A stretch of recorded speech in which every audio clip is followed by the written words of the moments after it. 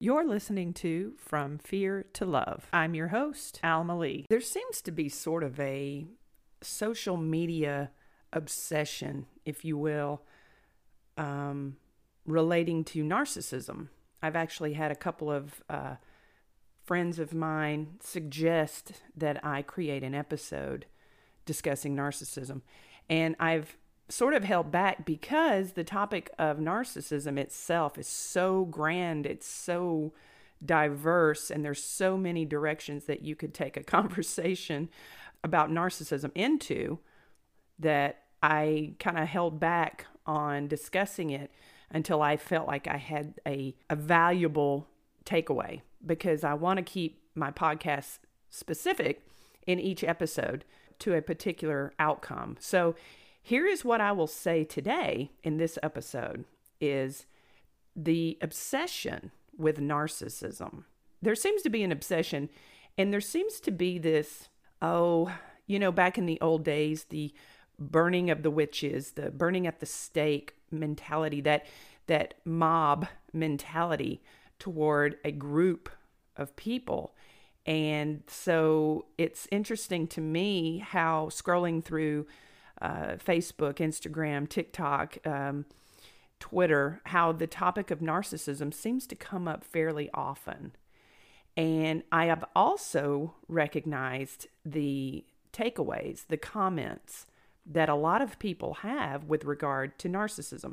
There's a lot of ignorance in regards to narcissism. I am a self-admitted child of a narcissist. My evolution, my exposure, my education with narcissism began at birth.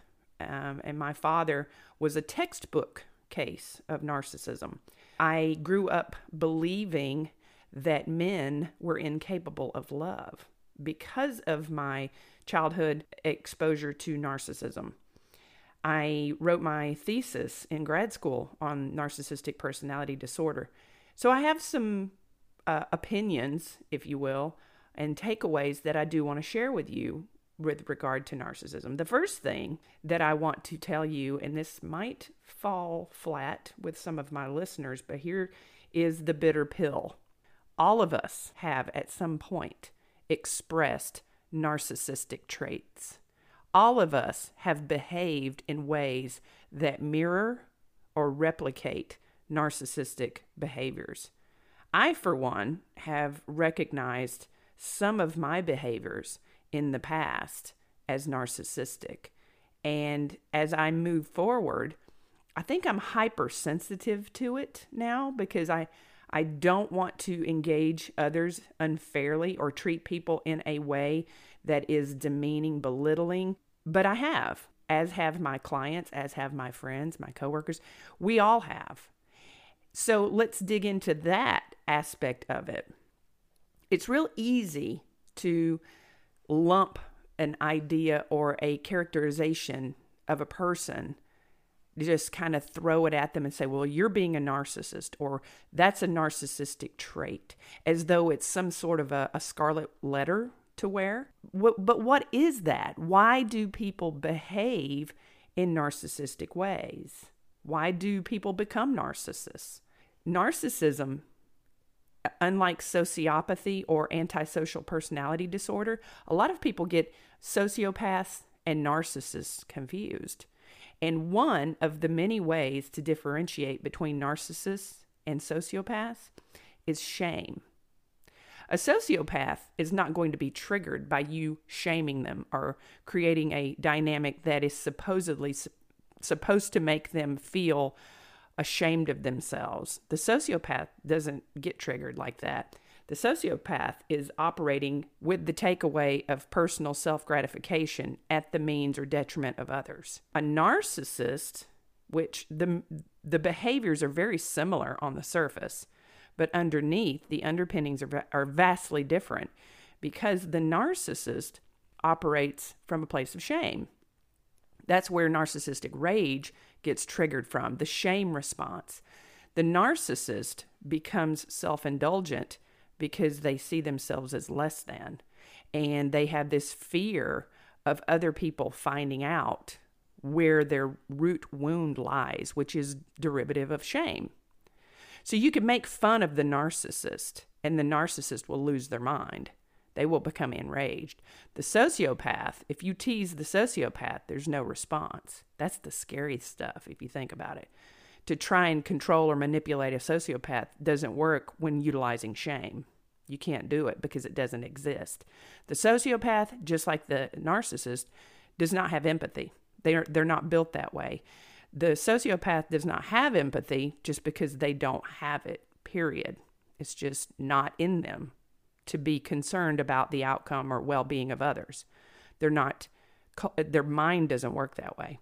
The narcissist never developed empathy because they always saw themselves as the lowest of the low. It's difficult to have empathy for someone else when you see yourself as the most broken one in the equation. So why feel sorry for someone else or have pity or compassion for others if you see yourself as the most victimized one? That's the difference.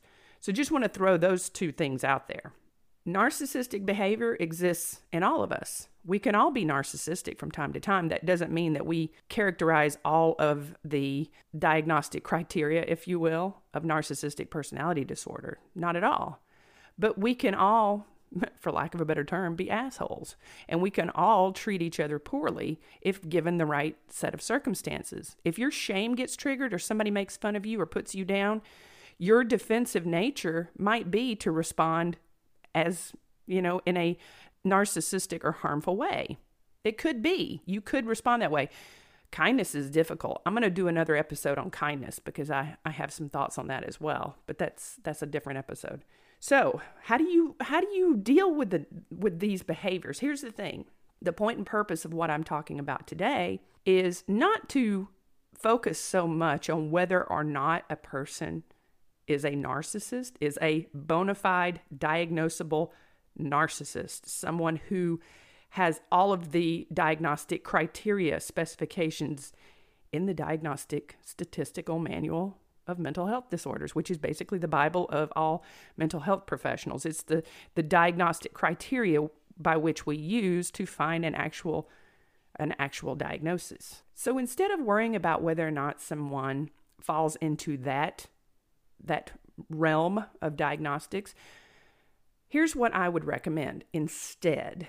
Instead of worrying about if somebody has a diagnosis, instead of focusing on whether or not this person falls into that category, I wouldn't focus any of my energy on that. Even as a therapist, I wouldn't, especially if that person is in my personal life, is in my personal sphere.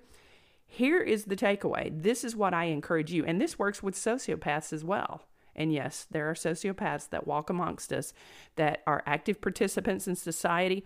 They, on the surface, do everything and they sort of mimic, the empathy. They mimic certain, social criteria in order to pass as a caring, empathetic person. But this works well with anybody who has behaviors that are problematic. You can only control two things. That is your actions and your reactions. Here is the takeaway for today's episode. Don't worry about whether or not a person is a narcissist. Don't worry about whether or not a person is a sociopath. What you should be focusing on is your core response to how someone is engaging you. I encourage everyone to lean more into their intuitive nature and pay attention to red flags. Every time you get one of those little, the hair on the back of your neck standing up moments, you need to take a step back and find out why you are responding to someone in that way.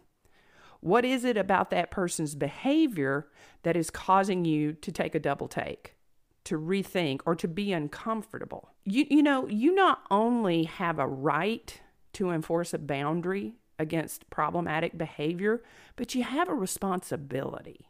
You do owe it to yourself, especially if you have children, to be mindful of the energy that you are allowing into your space. This includes not just dating, romantic partnerships, potential partnerships, but this is your work environment. This is your community. You go to church, anywhere there is a social interaction that you are exposed to, you not only have a right to enforce a boundary, but you have a responsibility to do so. We all should take stock in our own the fidelity of our personal well-being by maintaining a sovereignty over our own emotional boundaries and borders. We should not just by default allow people access to us without giving some sort of a speed bump, addressing problematic behavior. Now, see, that is the crux of all of this, based on my experiences at least, is it is difficult for people to confront poor behavior because we are groomed, at least in Western culture, by default to not challenge problematic behavior because it's seen as bitchy or rude, ungentlemanly like. You should never, men, you shouldn't call women out for their shitty behavior. And women, you shouldn't, make men uncomfortable because, that's not ladylike or you're being a bitch about it or whatever. I'm here to tell you no. No, I think a lot of the problems that we have in society today is because we have disempowered our children to grow into adults that do not feel empowered to enforce healthy boundaries. And that includes interactions with total strangers. We teach people how to treat us by how we engage with them and how much of their BS we tolerate. This does not mean that you need to get into a pissing contest with every person that you feel challenges you in a disrespectful or disregarding way. Not at all. You don't, it does not have to escalate to that point. It's unfortunate that sometimes it does, but it doesn't have to be that way. You can enforce healthy boundaries with people merely by withdrawing your energy from that interaction, by walking away, ignoring. Sometimes it doesn't work. Sometimes you just have to tell that person, I need you to not talk to me. I'm not interested in having a conversation with you. Thank you. Bye. And yeah, you know what? Sometimes you do have to escalate into being a bitch or an asshole in order to enforce a healthy boundary. But that is your right. That is your responsibility. I don't think that you should focus on whether or not a person is a narcissist or a sociopath, as opposed to you have the evidence in front of you by how they're treating you. That's it. That's all you need. That person does not have to have a diagnosis in order for you to enforce a boundary with them. If that person is behaving inappropriately, even if it's a total stranger that's trying to come into your space, you hold a responsibility. You have a right to enforce that boundary. Keeping in mind, going further into the dynamics of relationships, family relationships, romantic relationships, friendships, keep in mind this. Words don't matter. Now, when you're interacting with someone who is treating you poorly or is engaging in those narcissistic behaviors, as you say, sociopathic behaviors, as you say, you have to focus on actions. When it comes to those dynamics, words mean nothing. They really don't mean anything. Words only have power if you give them power. I saw a clip with Salma Hayek who said that if a person comes up to her and is speaking a language that she doesn't understand, and they're cussing her out and they're insulting her in a language that she doesn't understand, it's not going to have any power because she doesn't have she's not giving those words that they're saying to her power. They don't resonate with her because she doesn't know the language. She doesn't understand it. And you can choose to do that as well with how somebody interacts with you. You can choose to not speak that language. You can choose to not receive the message that they intend. Over time, you have to pull the plug if someone's behavior does not match what they say they're going to do. If somebody hurts you, insults you, I'm not saying that you should walk away from every relationship, but what I am saying is this: you have to pay attention to actions. Because if someone treats you poorly, if somebody disparages you and then apologizes and takes accountability for that, that's great. That's perfect. That's wonderful. Moving forward, nobody's perfect. All human beings are fallible. Just because someone makes a mistake does not quantify them as a narcissist or a sociopath. maintain behavior, if they do not change their actions and it happens again and again and again, you are essentially sitting there waiting for this person to manifest into what you are attached to in them, which doesn't exist. That individual that they told you they were doesn't exist because the individual is not behaving in concert with their words. That is where your boundary enforcement comes into play. I think a lot of people get stuck in situations and relationships with people because they just don't know that they have the authority to enforce a boundary. Now, domestic violence aside, those are really dangerous scenarios. And let it be known here today that I would never recommend someone to just up and leave a very abusive, physically dangerous situation. Always ask for help. Always get the authorities involved. Do what is the safest thing for you. Those situations aside, I'm talking about regular situations where you're being disparaged, you're being disrespected, you're not being valued, you're not being adored and cherished the way that you deserve or the way that you are expressing in that connection, whether it's a friendship, a romantic partnership. If you're in a work environment where your work is not being appreciated and respected, where you are being minimized and marginalized, then you have a responsibility to ascertain what your choices are in that matter with regards to withdrawing your emotional and physical energy. That is your responsibility. You cannot change the actions of other people. You can try by coordinating with them through your needs and communicating those needs to that person, but at the end of the day, it's still their choice on how they're going to treat you. And the only thing that you can do to respond to that is how you receive it.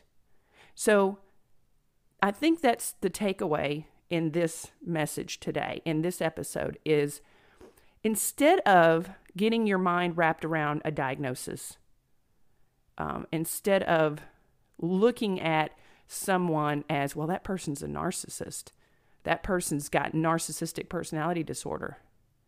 It's almost like in your mind, it validates your need to put that person in a box as an explanation for their shitty behavior.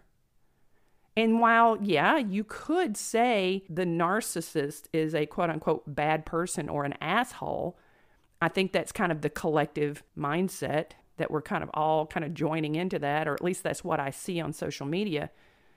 I think it's important to understand something too, is that narcissistic people are wounded. Narcissistic people are actively triggered. They exist in a constant state of fear, a constant state of potential shame, and everything that they do is a transaction with the universe as a means of protecting the self, which is what inhibits their ability to be vulnerable. It inhibits their ability to cultivate genuine intimacy in their partnerships with other people. If a person is able to identify their own narcissism, which in and of itself is a shame trigger. Think about that for a second. If a narcissist can identify in themselves their behaviors that are problematic, and they can identify what needs to be fixed and what they need to heal from, people with narcissistic personality disorder can find healing. They can find new and better ways of moving through life that is not problematic in those relationships, where they can learn to heal their pain, they can learn to heal their shame, they can learn to not exist in a constant state of fearful triggering of their shame.